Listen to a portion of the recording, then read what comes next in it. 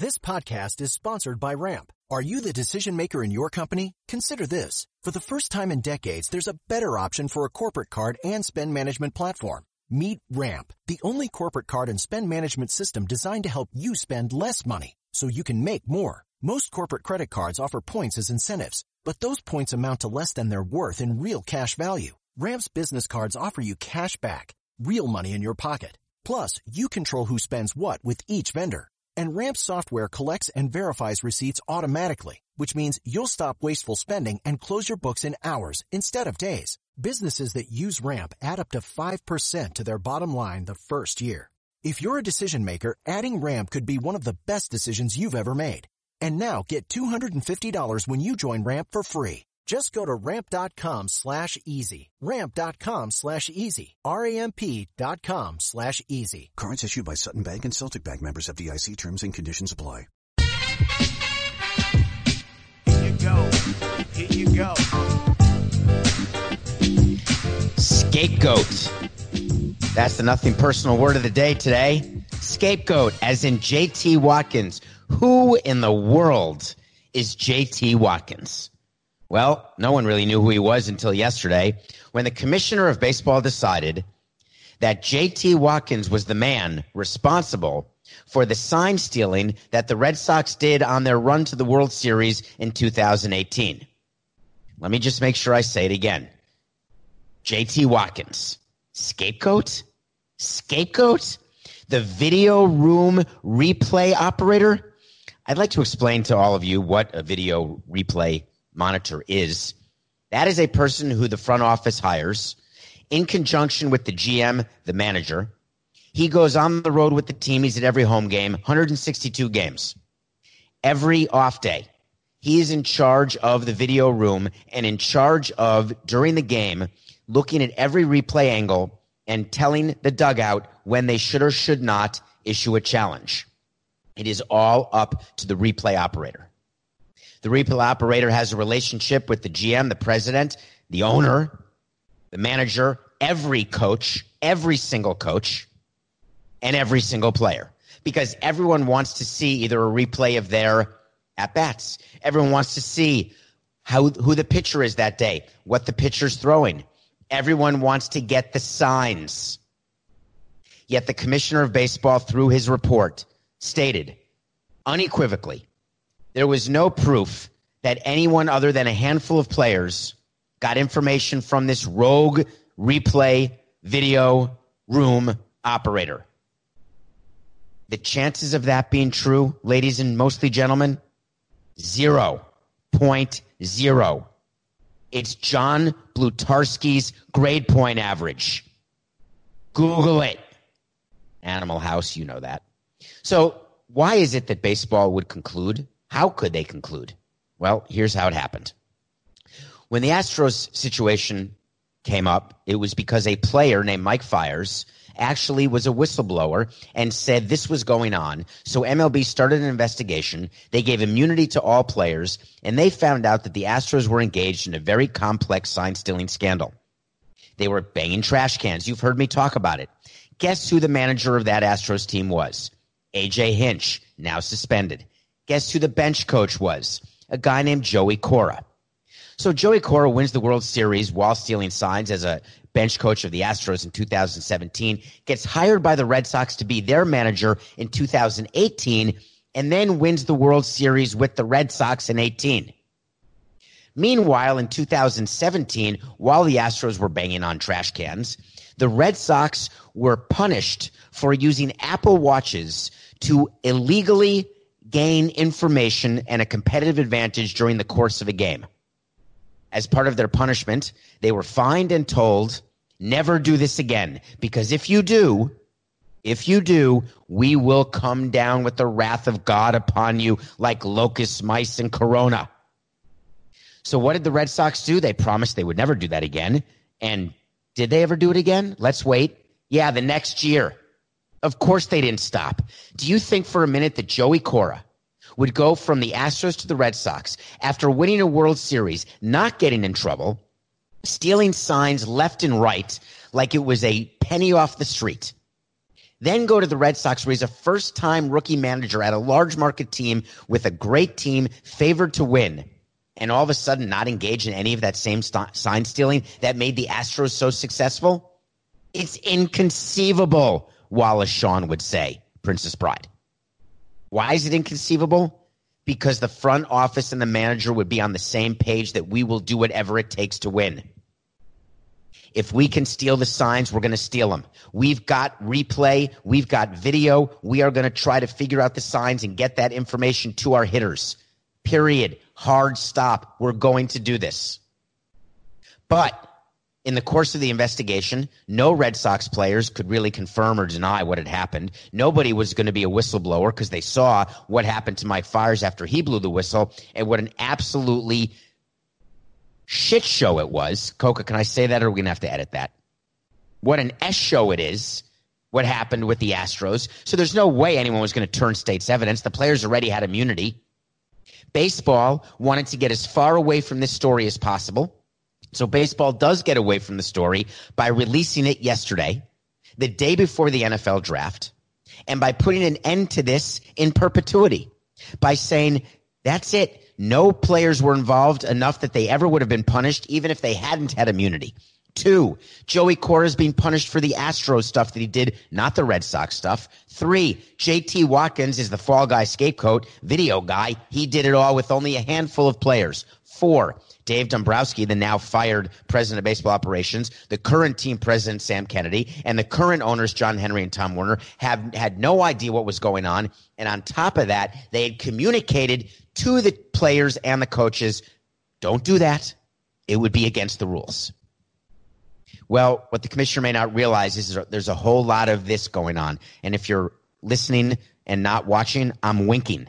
I'm literally winking. A whole lot of winking going on. Why? Because every front office is doing the same thing. It is absolutely impossible to speak to anyone with truth serum.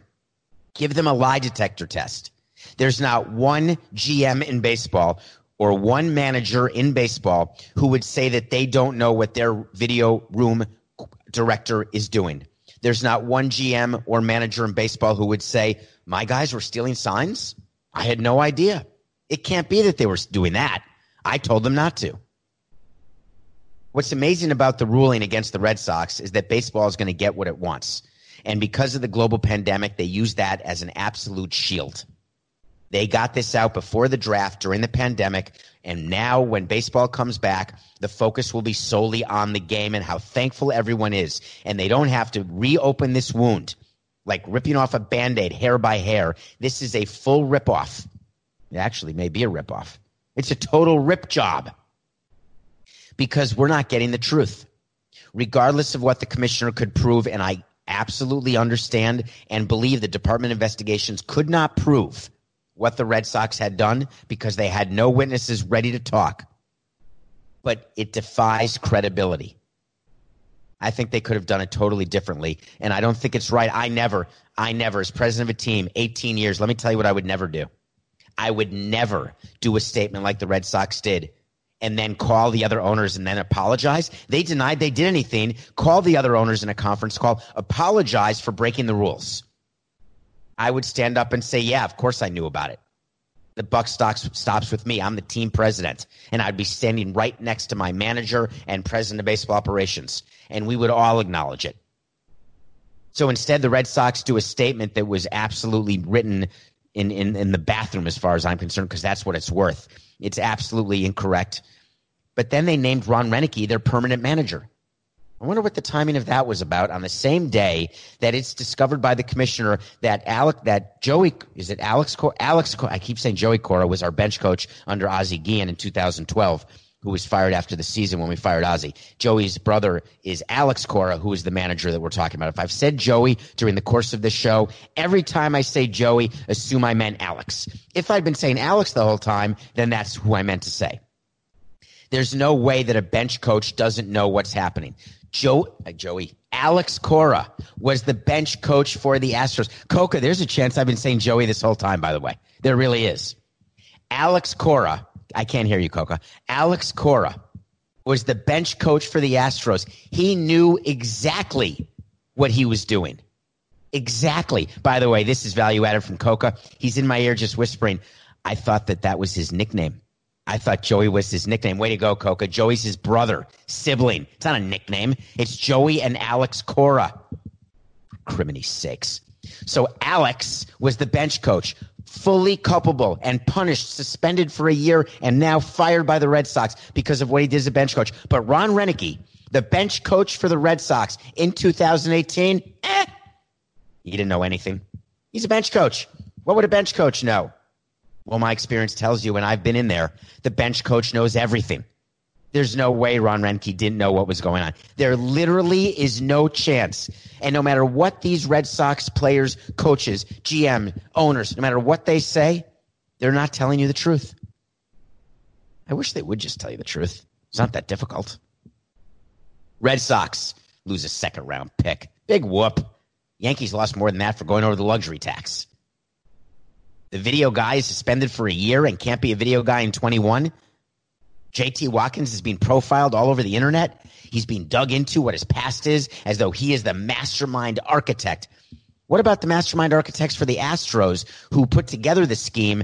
Did they get punished, or was it just Luhnow and Hinch who got punished, even though their owner Jim Crane didn't know anything and their bench coach Alex Cora got punished? But not the underlings. Strange. That doesn't seem very consistent to me. But it'll be a deterrent, because if I were running a team, I would look at this punishment and I would say, I'm not cheating. No way. I can't afford to lose my video replay room operator. No chance. I'm going to go right by the rules and not use any advantage that I can find in technology in order to win more games and get a ring and increase revenue and increase the value of my asset during this time when it's so critical that revenues find a way to come back up. Anyone remember the 1998 season, I think it was? After the strike in 94, 95, baseball was struggling. All of a sudden, people are taking steroids, and people in the game are looking the other way. And then all of a sudden, there's a home run chase with Mark McGwire and Sammy Sosa. The ratings are over the roof. Over the roof, that may be the expression, are over the roof. I'm mixing a lot of metaphors with an occasional simile these days. I think it's sort of quarantine brain on a Thursday. Through the roof, thank you, Coca. He's listening and paying attention and watching. I mean, why not? If you can't focus for 45 minutes a day, Coca, come on, man. The ratings were through the roof with this home run chase. And by the way, they were both on steroids, McGwire and Sosa. You think that baseball is going to be looking at sign stealing right now when they're trying to get their business back to an $11 billion business? You think this is a deterrent against cheating? No, it's an open invitation. Please, we need the product to be great. We want teams to be great. We should all do it. Deterrent. Someone just tweeted at me asking me whether or not I would cheat. And I'm going to sit here and tell you, of course I would never cheat. I'm not a cheater. I would never cheat in baseball. No way. Why would you do that? Oh, that's right. I don't work in baseball anymore. You're damn right I would. I would do anything to get an advantage. I'm not killing people. All these players saying that I lost my career because I gave up 7 runs to the Astros or 6 runs to the Red Sox. Give me a break. I'm going to do anything I can to get my good players to be great. I can't get bad players to be good. Even getting signs doesn't make bad players good, but it makes good players great and great players greater. I just got to score more runs, and I'm going to do my best to make sure that my signs are unable to be stolen. I'll touch my nose and ears and hips and toes, eyes, elbows, ears, and toes. That's not it either. It's head, shoulder, knees, and toes, I think. I would touch my head, shoulders, knees, and toes 10 times in a different order, and then I would run to the pitcher's mound and tell him what pitch to throw. If I had to do that to not have my sign stolen while I was trying to steal other teams' signs. A deterrent. There's no deterrent. We're after revenue and wins. Period. Well, today's the day we've been looking forward. It's been a week, 2 weeks, 3 weeks we've been looking at this day. When I went on Survivor 28, I was voted off first. Special member of the First Boot Club. There's only 38 of us. 39 of us, actually. There's 40 first boots, but one woman named Francesca was a first boot twice. So there's 39 of us. And so I couldn't shave for the 3 days I was on the show, but I never knew what I would look like if I were at a final tribal council with 39 days worth of growth. Guess what? This is it. ML Beard Challenge Day 39. We're giving $1,000 today to the Orlando Magic, to an organization in the Orlando area. Orlando's been hit hard. I want to find a way to get it to the Walt Disney Company. I know that sounds crazy, but do you know how many workers have been affected? Affected. How many workers have been affected? A&E. Affected by the fact that the parks are closed? It's full Clark Griswold. Sorry, folks, parks closed. That was John Candy, by the way. May he rest in peace. So we're going to get them $1,000. We're doing this for 100 days, but we're growing the beard until there's an MLB opening day. I got to tell you one Survivor. Survivor was on last night. If you're not watching season 40, you should be. It's phenomenal. It's all winners. And I've got 2 members of Cagayan, which was the season I did, season 28, are still in season 40. So not only did Tony Vlachos and Sarah Lacina win Survivor, Tony won our season 28. Sarah won Game Changers. I don't know what number that was. And they both were invited back to be part of Winners at War. And they're both still in the game with 8 or 9 people left out of 20. I remember the first time I met. I just want to tell a quick story. Coca, it's going to be super quick.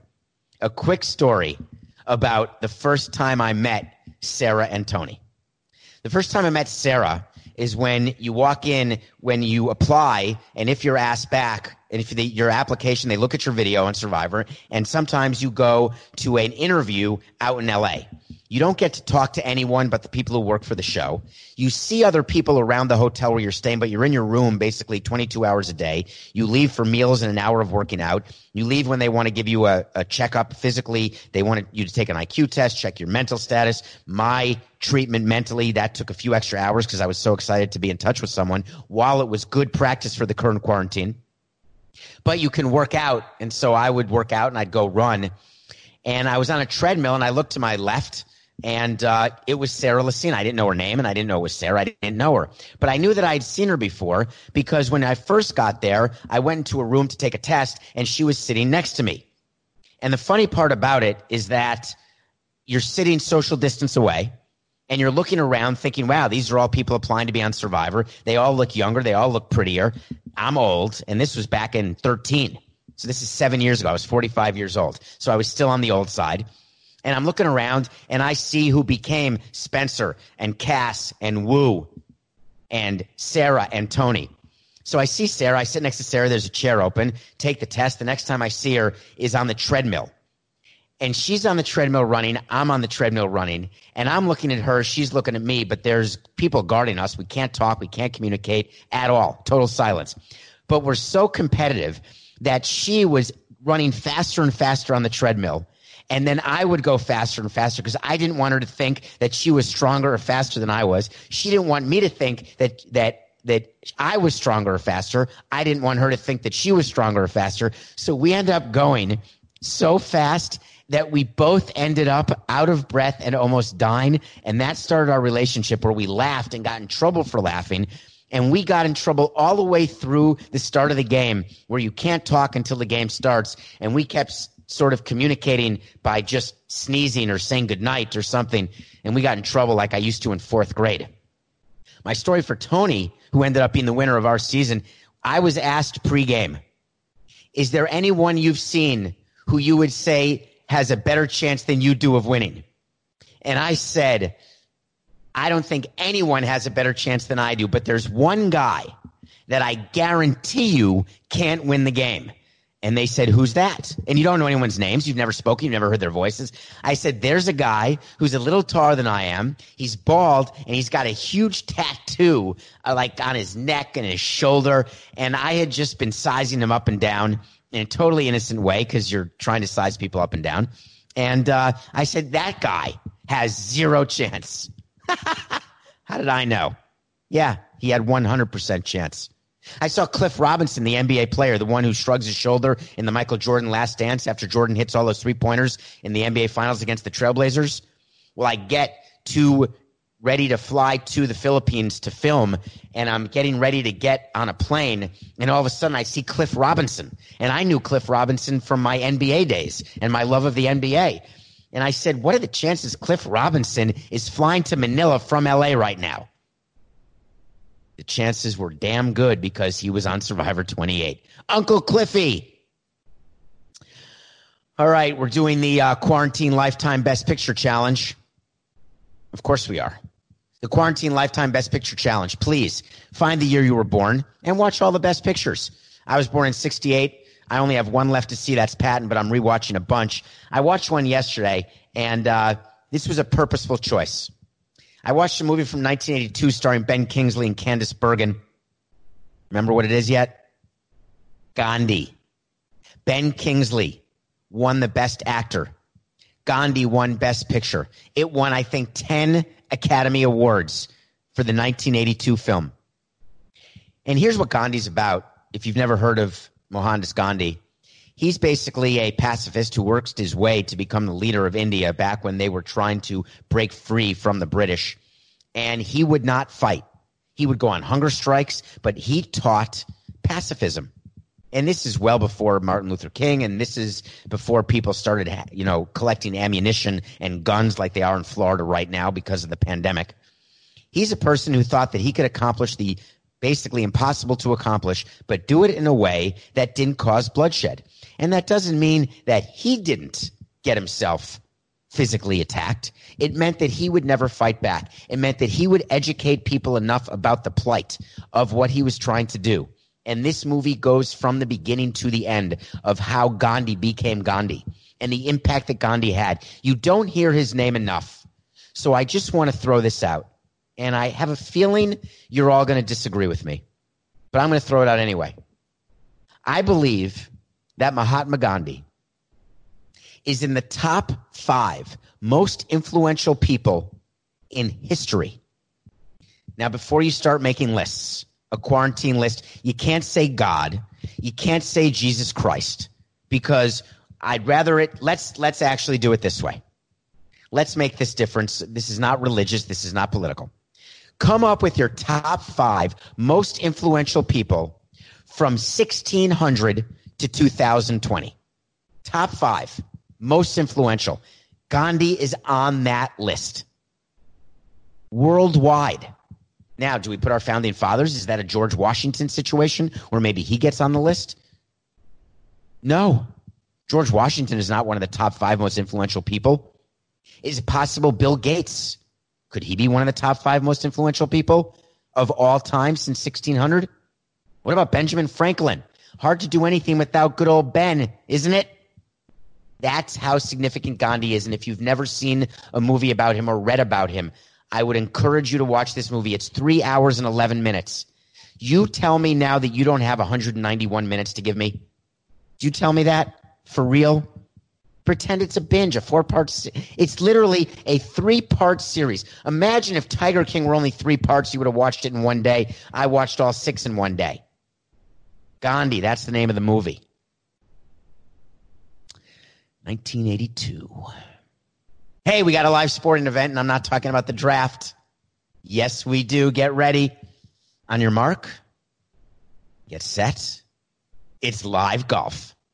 No, not the PGA tournament that's supposed to start in June that I told you really is unlikely, or the tournament in San Francisco in August, or the Masters in November, which hopefully can happen without fans.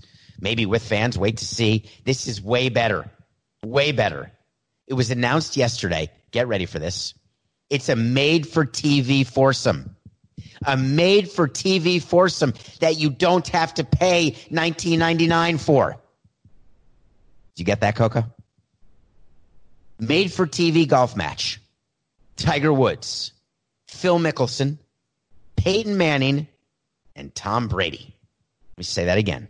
Tom Brady, Peyton Manning, Phil Mickelson, Tiger Woods. They are going to golf, and they are going to raise money, and they are going to give that money to charities supporting the recovery from COVID-19 for first responders, food, all of the people in need. How starved for content are we all that this is going to be the most anticipated thing, way bigger than horse? It's bigger than the NFL draft. The NFL draft, I'm going to talk about it later in this show. It's quite exciting. I'm going to watch every round. Why not? It's live. Might as well. Plus, it's like watching a train wreck.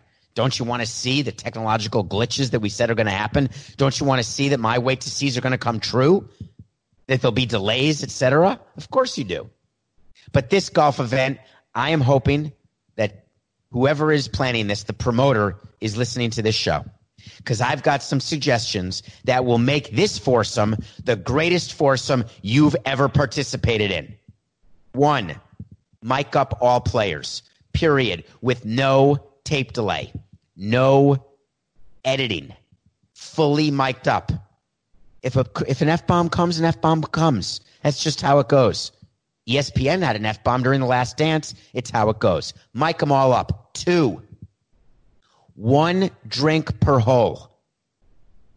No Ambien, no golf clubs involved. Oh, there will be golf clubs involved. All right, Tiger can do once every other hole.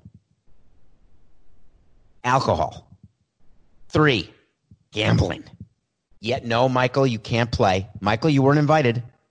I know Michael Jordan would like to be invited, but he's not. Gamble on every hole. Have the players gambling, and whatever money changes hands is additional money that goes to charity. But if you really want to make it exciting, have some of the money actually go into the pockets of the athletes. Because guess what? Phil Mickelson, he likes to gamble. So do they all. Here's the thing. When you lose money and know that it goes to charity, yeah, I want to give money to charity. I'm good with it. When you lose money to a fellow athlete, that's no bueno. So make sure there's a gambling component. 3, mulligans. We all get mulligans when we play golf. We all pretend that we missed or we hit that shot, or I'll take another one. Let the players buy mulligans, and that money goes to charity as well. Next, no caddies. I want full social distancing. I want these guys to carry their own bags. Except here's the catch. I want this foursome to have 3 clubs: driver, wedge, putter. That's it. You get 3 clubs. You carry 3 clubs, and here's the other part. 3 balls. 3 clubs, 3 balls. That's it for the round. And you got to carry it yourself. Next, at 1/3 of the holes, that's 6 holes, I would like to see them have the miniature golf clown's mouth at the hole. Because I want the ball to be ejected so the players don't have to reach their hands into the hole to get their ball when they get it, because then you've got a glove situation or a COVID spreading situation. So let's get the balls into the clown mouth. Now, as I think about it, we could do a clown mouth on all 18 holes, and like the 18th hole of a miniature golf course where you lose the ball and it goes back to the beginning where they can not clean it and give it to the next person. How gross is that, by the way? When you hold the miniature golf balls, and we never used to wipe those off. I bet that's going to change. I'd say the players get a new ball every hole. Change my mind. Forget 3 balls. A new ball every hole. The balls are waiting for them at the tee, and then the end of the hole is into the clown mouth or into the elephant mouth. That'd be funny.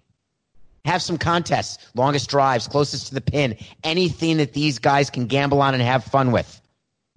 And then, because it'll be so boring to so many people who don't like golf, but they love Tom Brady, they love Peyton Manning, one of the holes is a longest throw hole where from the tee, Brady and Manning have to throw a football off the tee, not swing a golf club. And that's where their second shot will be from wherever the ball lands. But in case they think they're going to lose out to Tiger and Phil, they won't. Because Tiger is matched. Who's Tiger with, Coca? I think it's Tiger and Peyton, and Phil and Brady are the other way around. But Tiger and Phil are on different teams, and so are Peyton and Brady. So the same advantage or disadvantage happens by making them throw a football on a hole. The point is, for this live golf, let's have fun. Let's enjoy the possibility that we're not curing COVID with this tournament. We are having live golf where people can engage and have fun. And my last thing that is an absolute, there has to be live Twitter and Instagram interaction during the course of this live golf match. Tom Brady said he loves Twitter and Instagram now. Excuse me. I don't know why I say excuse me, because if you're listening, you don't know that I just coughed. But if you're watching, you know that I just took a drink and turned the other way and had a little bead of sweat. Just a little one. I'm good. It's about 97 degrees here in Florida today. 200 in the shade. 250. I just fried an egg outside, literally on the pavement. Instagram. I want Brady. I want Tiger, Phil, Peyton. I want them engaging. You know Peyton and Tom like to do it. You know Tiger wants to do it. And you know Phil needs to do it. Let them engage with the fans. Answer Twitter questions. Do a Twitter video, like what they do at the Academy Awards, where they try to do selfies and try to engage with fans and other stars. And that brings me to have other celebrities around. Have other celebrities where it's possible that Tiger, and not so many, we're still going to do social distancing, but where Tiger can say, you know what, I'm going to give this putt. I am giving this putt to, what's the name, Coca, of the Emmy-nominated guy from Game of Thrones. He's a little person, and that may be the politically incorrect word. Peter Dinklage. Have him take a shot. Have another athlete. Maybe a guest appearance by Michael Jordan because of The Last Dance. I mean, you could do anything. Coca's telling me I should suggest to you to bring the robots that they're using in Taiwan as fans. That would be like Short Circuit. I don't think they'll do that. That was sort of funny, Coca. I don't think that translated well from my ear to the listeners and viewers, but it's sort of funny. I'm just saying there could be anybody, but a celebrity, another celebrity to take a shot. The point is, please have fun. We got live golf coming. Little problem that's not being talked about a lot, though. Guess where it is? I'll take your guesses right now from the studio audience. Hold on, I got my first suggestion. Augusta. No, it's not at Augusta. Hollow Point. No, it's not at Hollow Point. Pebble Beach. No, not at Pebble Beach. The public golf course in Dubuque, Iowa? Maybe so. It's TBD, my friends. It's TBD. It's draft time. Okay, we're talking NFL draft. How do you not? I'm so excited for it.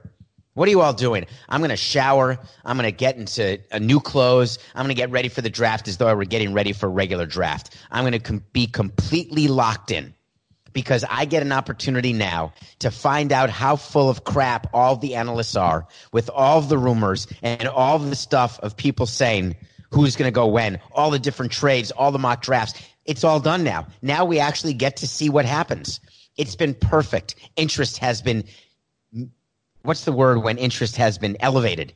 It has been absolutely to the point of people are simmering with anticipation, thinking what trades are going to happen, who's going to go after Joe Burrow goes first, how's it going to work, is my team going to get my guy? People here in Florida are losing their minds over Tua. If the Dolphins don't draft Tua, there's going to be protests on the street, and they'll have nothing to do with reopening South Florida. So what exactly are front offices doing? Well, right now they're manipulating information. That's what front offices are doing. That is the single most important thing for front offices to do, even more so than scouting. You don't need to be a good scout to know that Joe Burrow is the best quarterback. You sort of have to decide and make a position on whether you like Herbert or Love or Tua. Those are other quarterbacks. Or if you want to maybe go for an offensive tackle or a defensive end or a wide receiver or a cornerback. I get it. Those are decisions that have to be made. But what's really going on is that the beast of the media is being fed by front offices with all of these different rumors of what they're doing, what they're not doing, who they're looking at, who they're not looking at. And they're doing it in a way to purposefully manipulate the information that goes out, all for the benefit of themselves. This should not be news to you. I've told you before on Nothing Personal that we spent hours and hours deciding what information to leak, who to leak it to, what we were leaking, what the subject of our leaks would be, when we wanted to trade a leak for information back from someone in the media. We had certain members of the media who were 1-for-1 guys, certain were 2-for-1 people. You had to give them two things to get one back. But the give and take that happens with the media is real, and it happens. But all that is done by the front office purposefully. None of it is done to try to placate the fan base. So I told you that if the Dolphins don't draft Tua, there's going to be a major problem, do you remember? But guess who's not interested in that? The front office of the Miami Dolphins. And I'm not being critical of them at all. They're right. But so all 32 teams in NFL, all 30 teams in MLB, we all do it the same.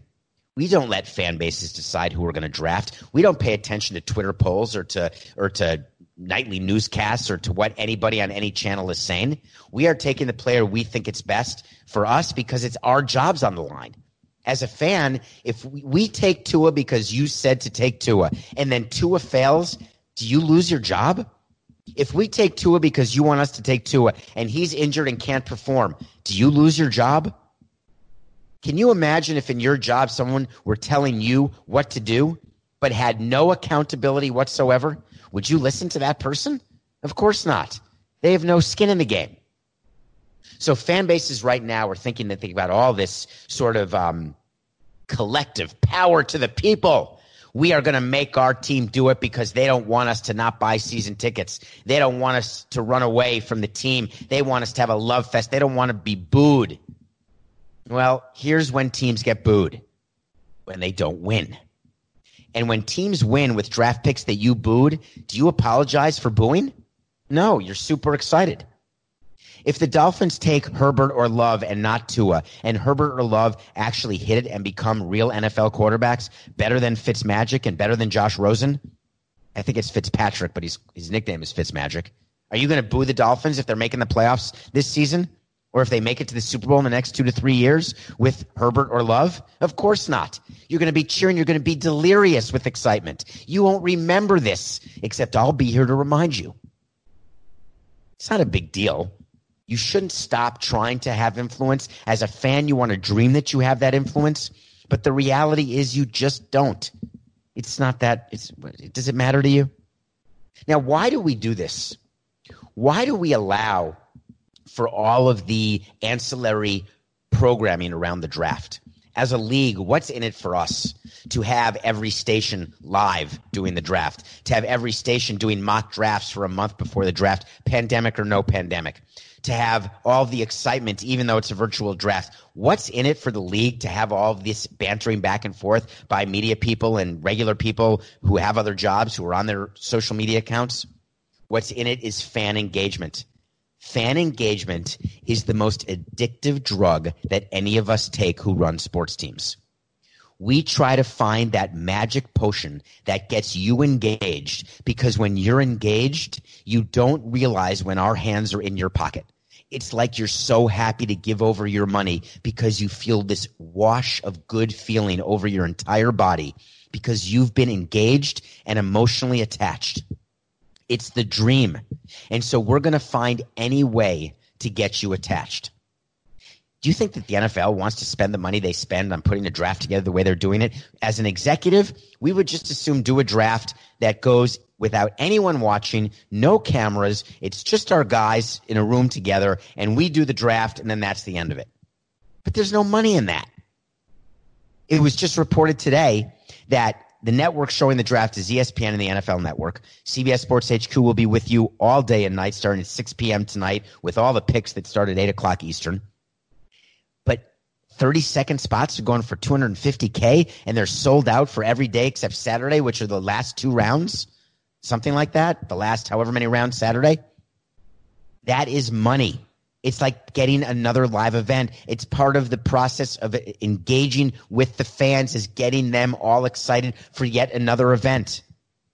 We would sit around for hours talking about this, both in commissioner meetings, league meetings with other owners and presidents, and just in meetings with Marlins employees or Expos employees. Every team would do this, hours. You get your marketing department, your sales department. You even get a few people in finance who want to cross over. You get your baseball people.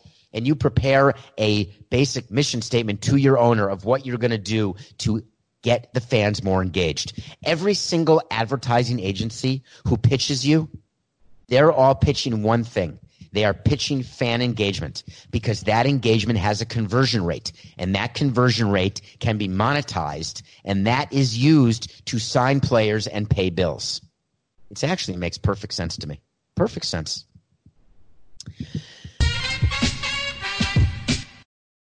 The NBA playoffs are heating up, and so is the action at DraftKings Sportsbook, an official sports betting partner of the NBA. With same-game parlays, live betting, odds boosts, and so much more, don't miss out as the NBA postseason winds down. Through the first round of the NBA playoffs, it's still all about the Celtics and the Nuggets. Will it be a likely matchup between the two powerhouses for the NBA championship? You can bet on the Celtics to beat the Nuggets at plus 400, or the Nuggets to beat the Celtics at plus 425 right now. And if you're new to DraftKings, you gotta check this out. New customers bet $5 to get $150 in bonus bets instantly. Download the DraftKings Sportsbook app and use code SAMSON. New customers can bet $5 to get $150 instantly in bonus bets only at DraftKings Sportsbook with code SAMSON. The crown is yours. Gambling problem? Call 1-800-GAMBLER, or in West Virginia, visit www.1800gambler.net. In New York, call 877-8-HOPE-NY or text HOPE-NY. That's 467-369. In Connecticut, help is available for problem gambling. Call 888-789-7777 or visit ccpg.org. Please play responsibly. On behalf of Boot Hill Casino Resort in Kansas, 21 plus age varies by jurisdiction. Void in Ontario. Bonus bets expire 168 hours after issuance. See dkng.co/bball for eligibility and deposit restrictions, terms, and responsible gaming resources. So you want to talk to Samson. A lot of draft questions on So You Want to Talk to Samson. I want to go through that a little bit. So the question was on So You Want to Talk to Samson. It was that the NFL draft is today. When the media says, I'm hearing this or I'm hearing that, are they responding to what they hear from other media members and what they've heard, or is it what they've actually directly heard from someone who works for a team? That is a great question. So You Want to Talk to Samson is when you go on Twitter at David P. Samson. Please do that. Follow me. Tell your friends about Nothing Personal. I thank you so much for your loyalty. We're going to do an end-of-month mailbag pod. That's coming. That'll drop on Saturday, May 2nd. And that will be answering your questions that you leave when you rate 5 stars on Apple, write a review, and in the review you ask a question. I'll answer those end of month. When you go on Twitter and at David P. Samson, DavidPSamson, put a question in there in my DMs, which are open to the public, and I'll answer it. And by the way, more important to all of that is I appreciate your loyalty, and please feel free to spread the word. So the question about, because you hear this all the time, sources telling me that Dolphins will draft Tua. I keep mentioning that because that's all I see down here in Florida right now. Sources tell us that the Bengals have informed Joe Burrow that he will be drafted first. Then you hear it from someone else. Sources tell us that Joe Burrow will be drafted first. The way this actually works is that every single person in the media has his or her own set of sources with all of the teams. The greatest thing, if you are a newsbreaker in sports, so let's say if you are Woj in basketball, or Schefter in football, or Ken Rosenthal in baseball, you have connections with people in every organization. And you are independently establishing the information that you're getting, and then you are releasing it when you have it confirmed enough that you have it from your source, and you tell your editor, hey, this is my source, it's real, and we're going with this. So it's critical of every media member to build his or her own source network. To build that network, you have to show that you will respect the line between on the record and off the record. You will never, ever release the name of the source to your editor or to anyone else in your industry. And you will never confirm or deny the fact that you have any source in any individual organization. But when you're in an organization, you know very well that all of these guys have the sources within our organization, and we would identify who in our organization was secretly going behind our back and giving information to sources, or those who we had assigned to give information to. And we would keep a spreadsheet. In the old days before spreadsheets, I would keep it by hand, and we would keep track. It's like the knock list in Mission Impossible. This scout talks to this writer. The GM talks to this writer, this writer, this writer, and this writer. The president has this guy, and this guy. The owner speaks to that guy and that guy. The owner doesn't tell us when he's speaking to that guy, but we know he speaks to that guy sometimes. Then this guy. We know if scouts are not telling us the truth because we know they're leaking to a certain guy. Do you know how we did that? I think I've told you that. It bears repeating because Coke is telling me I can repeat it. We would sometimes give our scouts misinformation and watch that misinformation be reported because the scouts would give the misinformation thinking it's real information. We would do that with trades all the time. We would float names out. Yeah, we're looking at the following players from the Yankees, and all of a sudden it would be out. Or we're looking at the following players from the Texas Rangers, and it would be out, and we were never having discussions. We were never talking about those players. So there are ways that you can figure out who's leaking who and who's doing what. But when you're in the media and you say, sources tell me, that is your source telling you. That is not using someone else in the media as a source. It is you yourself getting it directly. That's the answer. So you want to talk to Samson. So wait to see. Wait to see. You know what that is. I'm accountable. And the wait to see today is interesting. I want to talk about it with you. I'm accountable. I'm going to tell you things that I think are going to happen, and then I tell you whether they did happen or didn't happen. This is a wait to see that will expire tomorrow. Some of mine are long-term. Some of mine are short-term. But this wait to see matters because this has been the big talk right now. The big talk has been, what are the trades that are going to be made in the top 5 picks of the NFL draft? Where you've got the Bengals. This is all from memory, by the way, so Coca, correct me. I think you've got the Bengals 1. You've got the Lions 3. You've got the Redskins 2. You've got the Giants 4 and the Dolphins 5. That's the top 5. Dolphins 1, Redskins 2, Lions 3, Giants 4, Dolphins 5. A lot of talk. People trading up. I want to get into the top 5 because I want to block someone from drafting. The Chargers, I think, draft number 6, and they want a quarterback, and they may want to get a quarterback ahead of the Dolphins. So right now they're figuring out who the Dolphins are drafting because why give everything to Detroit to move ahead of the Dolphins if we don't have to? So the job in the draft room, and now everybody's draft room is separate, and that's a big problem, but the job in the draft room is we assign different teams, different people to different scouts, find out who that team is going with. Call your friends, have your friends give the information to you. Because we know that at the lower levels, not the GM and president level, at the lower levels, scouts are exchanging, yeah, we are very much in on Tua. Very much. Sometimes we're having scouts mislead other teams. Sometimes we're having scouts tell teams the truth because we want to get something back. And we have a way of discerning which is which. What's going on in football is fascinating. If you're the Detroit Lions and you hold the number 3 pick, you are speaking to the Chargers, you're speaking to the Dolphins, and you are manipulating the Chargers to say, hey, the Dolphins are about to trade up and take your guy. And then you're telling the Chargers, hey, listen, if you want to give me more, then we'll trade you our number 3 pick. And then they call the Dolphins back and say, hey, listen, Chris, GM, if you want to match San Diego, you're going to have to beat them or else they're going to be drafting 3 and they're taking your guy and you're going to be stuck with your second one. I don't know why I said he's telling me Los Angeles. Did I say the San Diego Chargers? It's the Los Angeles Chargers. Sorry. God, old habits die hard. So there's a ton of manipulation going on while these drafts are happening before they take place. But tonight, because of the virtual reality of this draft, because of the technological glitches that are going on, because of the concern that teams have about the 2020 season, when it's going to happen, how it's going to happen, my prediction, my wait to see, is there will be no trades, and the top 5 picks will go as scheduled to the 5 teams who have those 5 picks in the order in which they currently are. That's a wait to see. And if you're upset about it as a fan base because you want all the excitement of trades and all the insanity, sorry. It's just business. It's nothing personal.